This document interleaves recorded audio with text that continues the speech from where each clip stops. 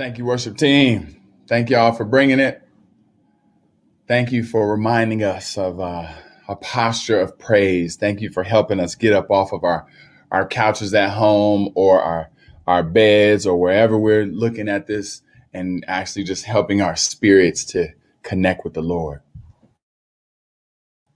I was out in the community. Wifey sent me on a grocery trip. She said, "Hey, I need you to run to Aldi right quick, grab a couple things." So I'm in Aldi. I was doing my shopping, and I don't know if it's like this for y'all brothers, but for me, it's like this. So you give me the list, and like I look at the list like 1,000 times. I keep looking at the list, and then almost always I forget one thing on the list. Something gets left off the list. So I'm in Aldi. I'm grabbing what I think is everything. And then this presence walks by me, and the presence just like catches me off guard. I mean, I'm like, whoa, what was that? Because I'm with a bunch of adults, and all the adults are in there, and it's like Saturday, and Saturday is go time for grocery shopping. Everybody is in their zone. And then this brother walks by, and he's purple with a giant head. Let me show y'all. This brother was doing his grocery shopping. He was getting his stuff with his little man, and they was just in the zone doing their thing. I'm doing my thing, but the way he was conducting himself caught me off guard. It was actually kind of refreshing to see somebody be like, "I'm gonna fully be me, embrace this Halloween day. I'm about to do the thing, and I'm not letting affect where I go determine what I'm about to embrace right now. I'm embracing purple with the jumbo head Teletubby, you know." And it got me to thinking a little bit, y'all. Got me to thinking about how this brother was marching to a little bit of a different drum in the grocery store. So much so that I had to stop and take a picture of the brother. You know, it's like we get a chance to march to a different drum as believers. That we may go about doing things like the rest of the world, but actually there's a reality that we are experiencing in the midst of being in the world, where we just are marching to a little bit of a different drum. So as we go about our small businesses, we do so from a Christian perspective, as a Christian owner, with a little bit of a drum that's different than the world. As we go about neighboring and caring for people who are on our blocks, as a Christian, we do that with a little bit of a different drum than the rest of the world. And as we go about voting and doing that within a world system, we think about it a little bit differently because we are Christians that are doing life in the world. I know we got a lot of things to discuss, and I know this coming Tuesday is Taco Tuesday, and seeing if the kids are listening. Not Taco Tuesday, Super Tuesday coming on up. But I want to encourage you in some ways that as we march to a different drum, Christians must be considering these things as we vote. So just 4 points, but 4 points that are a little unique. And I will readily say, come to me. If you want to talk, come to me. This time you will not be able to go directly to the elders because unfortunately this time I did not prepare the elders and equip them with the words that I would be sharing today. And so while my prayer is to always be gospel-centered, I also want to equip them to be able to be a unified front. And unfortunately, I did not do that today. And so please feel free to come to Pastor Leon as you reflect, and I pray as you're encouraged by today's sermon. Let's pray. Father, we know that you are in control of all things. We are excited for you to move, for your word to go forth. It is your word that has changed our lives. And if it's someone that doesn't love you yet, it is your word, your presence, the Holy Spirit that can touch them, Father, and their life be changed. Let everything be rooted in your word today. We are excited. In Jesus' name we pray. Amen. And so would you please first turn with me to Philippians chapter 2? Because my first point is that if you are a Christian that is voting, I want you to consider others before yourself as you vote. Consider others before yourself, even in your voting decisions. The book of Philippians is one where Paul writes this first chapter about the sheer joy of knowing who Jesus is, the sheer joy of being in the body of Christ and knowing who Christ is. And then chapter 2 demonstrates a bit of joy acted out, joy in action. And that joy is experienced through the humility and the considering of others. Look with me in Philippians chapter 2, verses 3-4. Do nothing from selfish ambition or conceit, but in humility count others more significant than yourselves. Let each of you look not only to his own interests, but also to the interest of others. To the interest of others. A good gauge for assessing selfish ambition or conceit is the type of pronouns you use when you are in the political discourse. When you are talking with people about politics, when voting and those things happen, what are the type of pronouns that you use? If you find yourself using personal pronouns a ton, I, me, my, chances are that you're not considering others maybe as often as you should. If your voting is all about your kids and the life you want them to have, if your voting is all about your people and your people only, if your voting language mostly talks from an I, me, my perspective, you might want to pause, look in the mirror and say, and how do others enter into this equation? It's been refreshing to see that the U.S., while we make the most money, we also by far give away the most money. It's been refreshing to see that this is bipartisan, that both sides of the aisle, Republicans and Democrats, provide and support a ton of U.S. aid going out. Sure, before Truman, Democrats tended to be the ones that were on the side of giving, and then Truman created NATO and a bunch of things, and our giving does not always come with the most peaceful and joyous of motivations. Sometimes there are strings attached. That is for another debate. What I am saying is that when you are considering voting, consider others. And the U.S. tries to give to other countries. They try to spur on the economies and humanitarian efforts that are beyond just our borders. And the cool thing is, this is taking place with almost every president, both sides of the aisle. Some of the biggest jumps in foreign aid giving has happened under Republican presidents, Reagan and Bush. It has only been in the last 4 years that we've actually seen a president seek to cut U.S. aid drastically. And so we must be considering others in our paradigm of voting. Is Christianity an American faith? Is it a USA faith? Or is Christianity a global faith? And so we consider our global impact even with what box we check. But let me be a little bit more specific with a group of people that we are called to consider. The first is considering others. Second, Turn with me to Psalm chapter 82. First is considering others. Second is considering the poor when you vote. You must consider the poor when you vote. Psalm chapter 82, verses 3-4 says, "Give justice to the weak and the fatherless. Maintain the right of the afflicted and the destitute.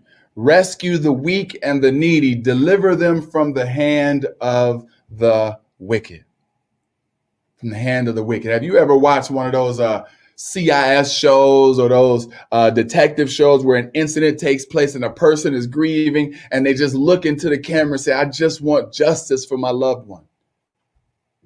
Well, that is one aspect of the understanding of justice is someone getting what is due them for committing wrong. But the Bible speaks of justice in a different way. It includes that, but also in a more holistic, more proactive, more beautiful way. Deuteronomy chapter 32, verse 4. It might take you a second to flip there, but it'll be on the screen. Deuteronomy 32, 4 says this: "The rock, his work is perfect, for all his ways are justice. A God of faithfulness and without iniquity, just and upright is he." Justice is synonymous with the righteousness of God, doing things right. This justice flows out of the very nature and character of who God is. Payne, in one of the Bible dictionaries, J.B. Payne says, God's will flows out of his righteousness. Therefore, the activities that follow those things flow from who he is. So justice looks like just doing what God desired initially and the people being able to experience that. Injustice is when we about face and what God initially intended us to experience, we get robbed of by sinful behaviors. And the people who end up getting robbed, experiencing injustice, most often are the poor. I was saddened as I looked at so many different laws and structures set up within our government that take advantage of the poor. Let me bring your attention to one. Arkansas right now. Arkansas is the only state in our country that allows landlords to file criminal rather than civil charges against tenants after they fall behind on rent. Based on a law dating back to 1901, if a tenant's rent is even a day overdue, they forfeit their right to be in the property.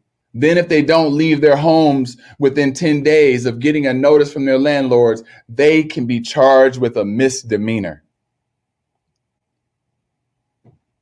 I hate that law. It's unconstitutional, says Josh Drake, a deputy prosecutor in the county where people have been charged. The statute, he thinks, makes poverty a crime and violates the Eighth Amendment, prohibiting cruel and unusual punishment. Nonetheless, Drake feels he must continue prosecuting these charges as long as the law remains on the books. The poor. In 2001, when the state had a chance to make it appropriate to say, you know what, we're not living in 1901 anymore. We're now seeing the damaging effects, the overwhelming effects this is having on women of color, on people of color, on poor people. And they had a chance to make some adjustments and refine it. The government decided to make the law more strict, increasing the fines and adding jail time language that was left up to interpretation, but now was pretty clear. And the crazy part is, a good amount of the politicians that passed it were landlords and developers. The governor signed that into law in 2001 for the state of Arkansas, and His name was Mike Huckabee. 7 years later, he would run for president. Family, we've got to consider the impact that our vote has on the poor, the least of these. And we must be willing to wrestle with what am I affirming, or what am I approving, or how am I fighting for laws that will heap on heavier burdens to those that are poor, or am I contributing towards relief of the injustices that are put upon the shoulders of the least of these? I am grateful, though. I'm grateful because I've seen what it looks like when justice comes forth. I saw in the past year and a half, Republicans and Democrats come together and say, hold up. At the border, families are being ripped apart. Families are being torn apart. Okay, enough's enough.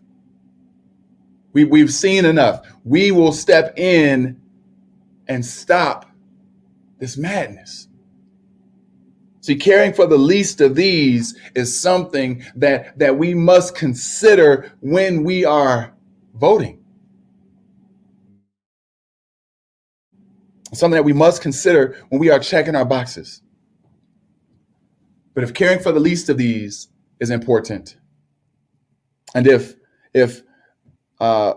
making sure that we're considering others is important, third, I'd encourage you to vote considering character. Turn with me to Proverbs chapter 10, verse 9.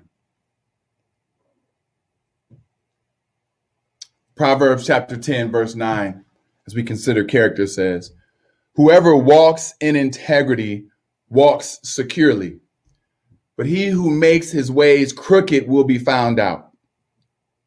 That old King James, that big old Bible that your grandmama used to keep on a dining room table or on the mantle, that old King James just says it, that the person walks uprightly, walks with a certain posture, that uprightly is to like be modeling right living, right ways. And I know in our current day and age, it is quite tough to associate like right living with politicians.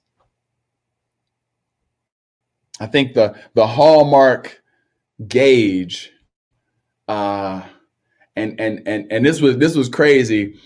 Like when I was a child in elementary school, they would always ask you, what do you want to be when you grow up? And say, I want to be a fireman. I want to be a police officer. I want to be, a news reporter. And there would always be at least 10 people in the room as kids that would say, I want to be president. I want to be president. That took place at least from my kindergarten all the way up to like third or fourth grade, all the way up to third or fourth grade. Yeah. At least there was where that role is a role that we as a nation believed is one of character. I mean, when you think of who you're emulating after, we first put Jesus, and then it's supposed to be the president. I mean, that person's supposed to represent us all.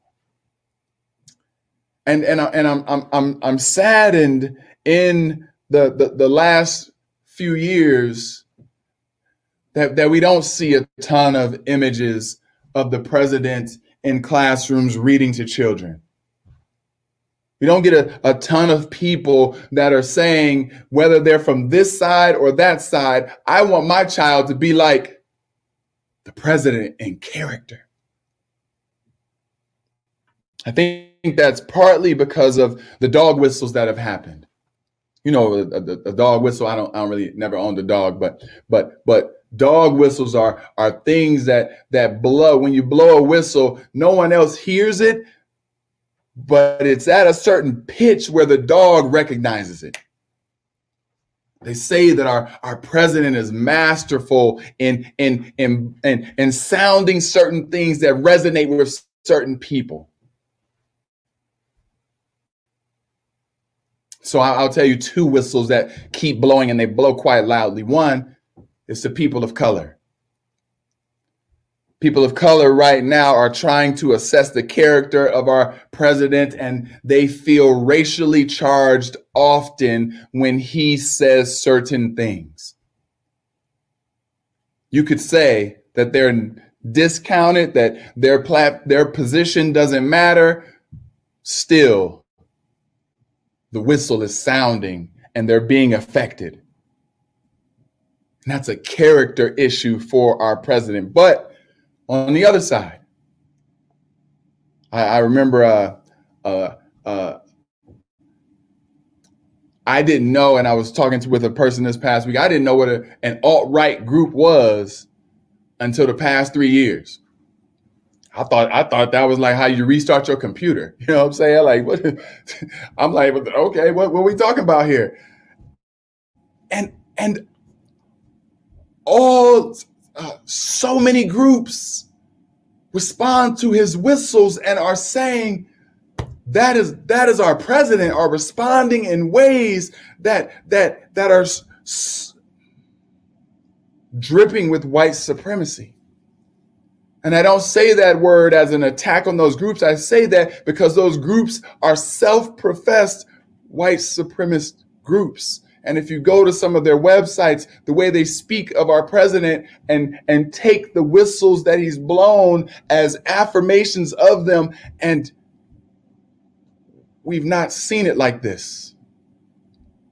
We've not seen it like this. We've not seen it like this. I mean, I would have expected when Obama ran for office that we were going to see the worst of white supremacy. Here you got a black man coming into office, going to be in charge of the whole nation, and might have the nation have to wrestle with race stuff. I was prepared for the worst, and we didn't see it. We didn't see it because at that time we had Republican leaders in John McCain who didn't even, you couldn't even associate that with his character. In fact, he saw John Lewis, a man who was totally on the opposite side of the aisle of him, as a person that he wanted to say, this would be one of my top 3 voices I listen to if I get into the Oval Office. It was a bit of a trendsetter in that, as we have had a lot of critiques of the Republican Party and Democratic Party, Republicans are sometimes seen as being narrow-minded. He said, I want to get a sister to run as my vice presidential nominee. Like McCain, you didn't see. Even Mitt Romney, you didn't see. And so somehow now this character component that is blowing these whistles and it's sounding loud.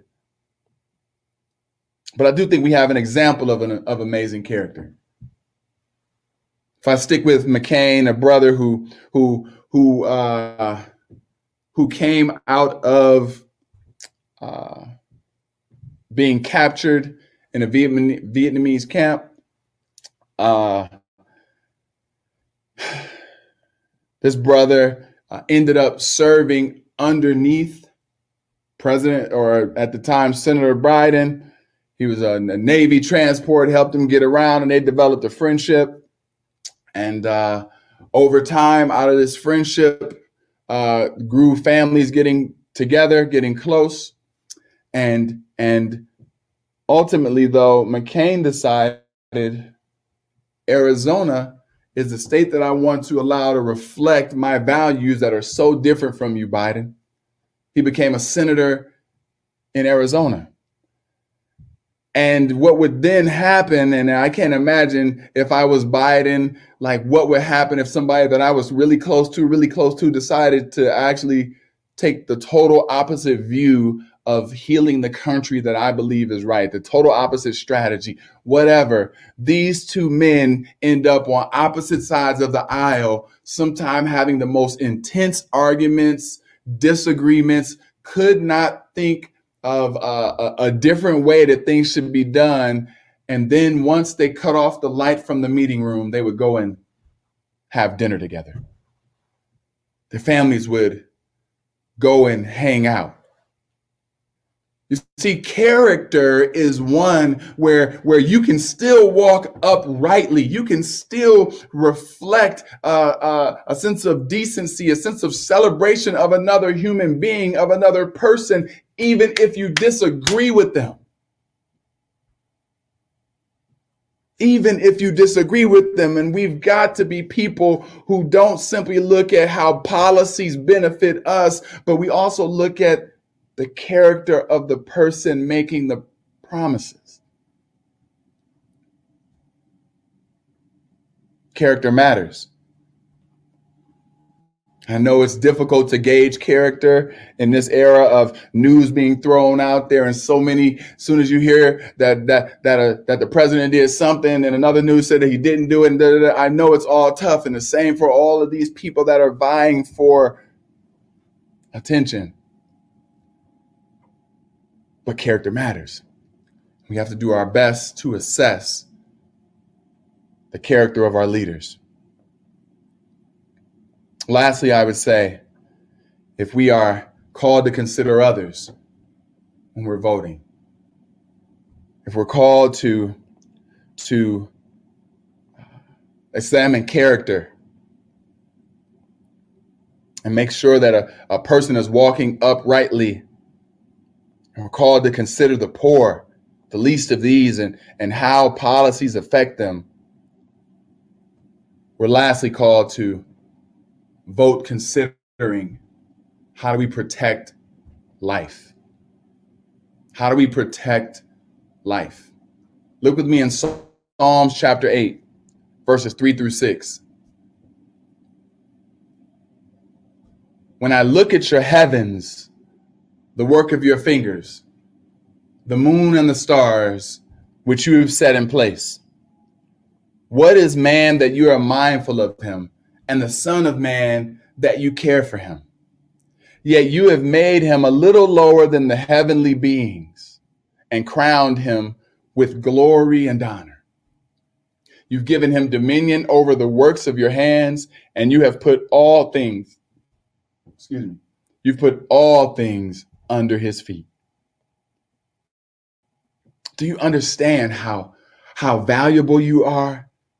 You are so valuable, so loved by God, that the God who's created the heavens and created the earth involves himself intimately with you, with me. That just as he set the sun and the moon to be in place, as the sun provides heat to care for our world, God said, and I'm going to put you in a place to have dominion, to have control, to have an ability to rule with an authority that's in the best interest of my creation. You matter to God. You matter to God, and you are his creation, and you as his creation blesses what he has created by the way you live. In other words, your life matters. Your life matters.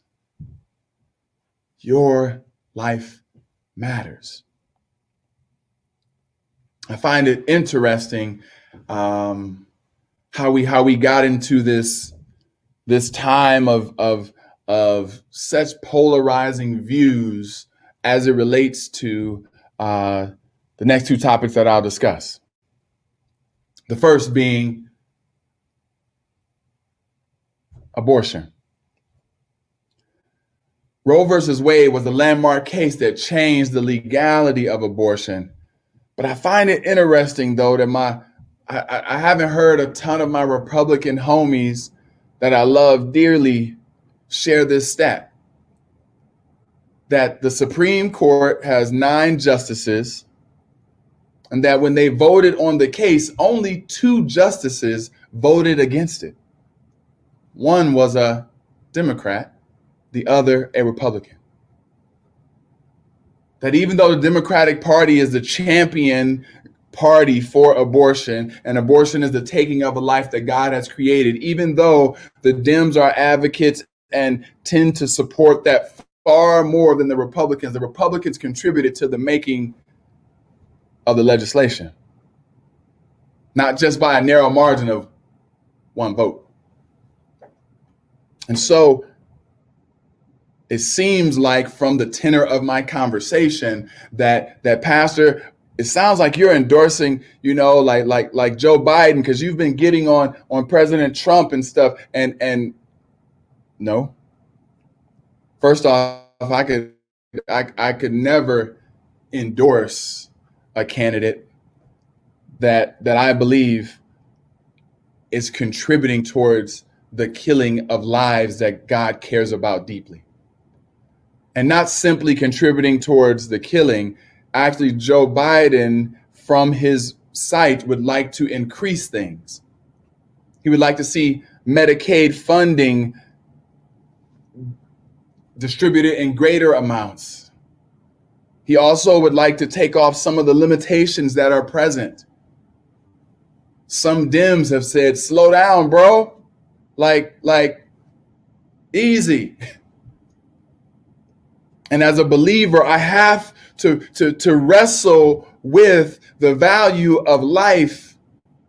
And as a Black believer, and we look at the stats of abortions and how much it affects Black communities, I've got to wrestle with this.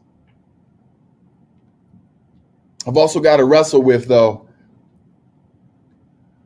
that there's more to life than just what happens in utero. It's more to life than just what happens before a person is born.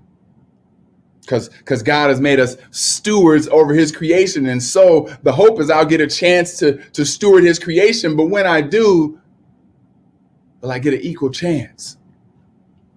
There's an experience that God has intended for us to be able to put his creation on display. But unfortunately, many don't get to live that out because of the harsh and unjust criminal and prison sentences that exist and have been given out leading up to the Clinton era. There was some Reaganomics. There was a number of different people that started some momentum of an increase in jail creation. But our homie Bill Clinton took it to the next level. Bill Clinton's crime bill rocked the hood, and it has never rebounded. States received incentives to build prisons. A three-strike system was created. And the extreme of that three-strike system was lived out in Cali, where if you committed 2 violent crimes, the third crime, no matter what it was, mandatory life sentences. So if I'm in a gang and I get into a fight with another gang and I get arrested, strike 1. Somebody comes into my house, breaks into my house, and I beat them down. And now this person tries to sue me, and let's say they win because I'm poor, or whatever the situation. Strike 2. Strike 3, I go to steal a pop, or I go to take some groceries, or I go to strike 3, mandatory life sentences to fill up those jails. Right now, we have people in jail for life for things that we said you could start anew. You gave 8 years of your life for a stupid choice you made. Cool. Now you wipe the slate clean. We start anew because you paid for it with your 8 years. But no, that's not the case. It actually, 3 strikes, we got you for life. And our brother Clinton created that bill. He drastically changed the welfare system. You just look at the percentages of Blacks in the criminal system, and it is crazy. And we as people of God must assess What are the systems that are helping make life be an amazing experience? And what are the things that help it be so burdensome that either rob you at the chance to live, taking away soldiers for God's kingdom, or locking them up, stopping them from being able to be a productive expression of God's authority here on earth? We've got to look at life. We've got to examine life. And so, Pastor, it seems like you might have somebody in mind that you would be endorsing. Yep, Jesus Christ. Yeah, I gave you the Sunday school answer. But it's because when I look at parties are man-made institutions that have come long after Jesus Christ walked on this earth and gave us a beautiful Bible to live by. And so I think that the problem is sometimes we put our hope in a party when actually we are the hope. We are the light. Not the Democratic Party, who has demonstrated broken systems, not the Republican Party, who's demonstrated broken systems. We are the light. And so wherever you choose to vote, whatever party you choose to be a part of, are you a light in that party? Are you a voice that wants to see things change within a broken party? I remember one of my good friends was having a really heated debate in his denomination, and the denomination kind of split down the center over a key issue. And when half of the denomination left over this key issue, he said, "I'm staying. Even though I align with them philosophically and biblically, I'm staying. I'm staying because I want to be a part of the change within a denomination that I think is going the wrong way. I'm staying." You see, someone would have looked at him and been like, "Oh, because you're with that denomination, look at you. You must believe this." And you don't know him. You don't know he's fighting from within. And so I struggle with people who assume that just because a person is in the Democratic Party that they align with abortion and want to run with it, or just because a person is in the Republican Party, they could care less about black and brown people. Like you have to be a light where you are. We've got to vote considering others. We've got to vote considering the poor. We've got to vote considering character. We've got to vote asking, how do we protect life? I know that is not the easy answer to who I should pick, Pastor. But I trust that God will meet you where you are and lead you accordingly to shine his light to our community when we're in discussions with one another and to our nation. This is not something that we can do by our own strength. It's not something that we can just drum up strength to do. It takes place because we are modeling Christ-like character. If you can go back to that Philippians chapter 2 verse that we first started with, but instead we're going to look at verses 5 through 8. It's what it says of Christ. In your relationships with one another, have the mindset as Christ Jesus, who being in the very nature God, did not consider equality with God something to be used to his own advantage. Rather, he made himself nothing by taking the very nature of a servant, being made in human likeness.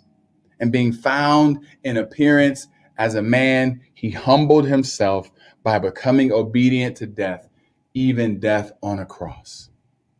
Humbled himself. See, when you humble yourself, for the sake of others.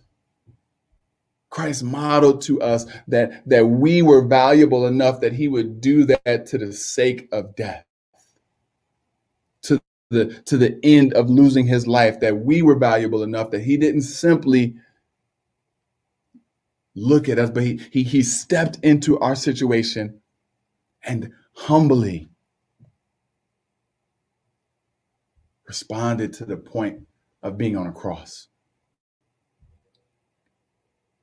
My ability to think of others flows out of Christ first thinking of me. My ability to not be about my own gain and do my own advancement at the expense of others is because we know that we were all poor and broken, maybe not financially, but definitely in spirit, and Christ entered in on our behalf. We don't know what character is aside from godly character. We don't know what it means to be trustworthy without understanding that we can trust in God. We don't know what it means to walk a right way separate from the righteousness of God. So it is Christ's character that is the standard by which we judge and the standard by which we hope to achieve. And it is Christ who creates and defines what life should be, how justice should be experienced, how his right ways should have the opportunity to be lived out. And so we consider life. I ask you, if you are a person that does not know Jesus Christ as your Lord and Savior, if you're not walking with him and seeing him as one who humbly acted, who humbly responded, who humbly moved towards you in an act of love, taking the sin, the pain, the hurt that you were carrying and taking it to the cross on your behalf. If you don't know this Jesus, we give you the opportunity right now to accept him into your heart. Not so you can vote Democrat or vote Republican. It's so that you can live for Jesus free from the shackles and the expectations of culture. We don't march to the drum of the culture. We march to the drum of the King. And Jesus wants to reign as King. He wants to lead your life. And today you have that opportunity. If you want to walk with Christ, simply say after me, Lord, I accept you into my heart. I believe, Jesus, you are real. Forgive me for my sin and give me power to walk in new life. I want to live for you. In Jesus' name, amen. That's a prayer, but the prayer can simply be words. We actually want it to be something that connects with your heart. And even if today you didn't say those words out loud, but you said them in your mind, as in your heart you were believing it, today can be your the first day of new life in Christ. And we as a family would love to connect with you, love to celebrate you. We are so grateful for your presence. And if you are still like, I'm checking y'all out, I'm listening, I'm trying to see who this God is, we invite you to be on a journey with us. We want to walk with you. You know, my end goal is to hope that you would love Jesus and know him deeply. But it is not my end goal to push you into something you're not ready for. But we want to be here when you are. And so after service today, we're going to have a Zoom call where if you accepted Jesus into your heart, or pray that prayer, simply log into that Zoom call and I will talk with you further about how to grow deeper and how the church wants to come alongside you. Let's pray. Father, we are grateful.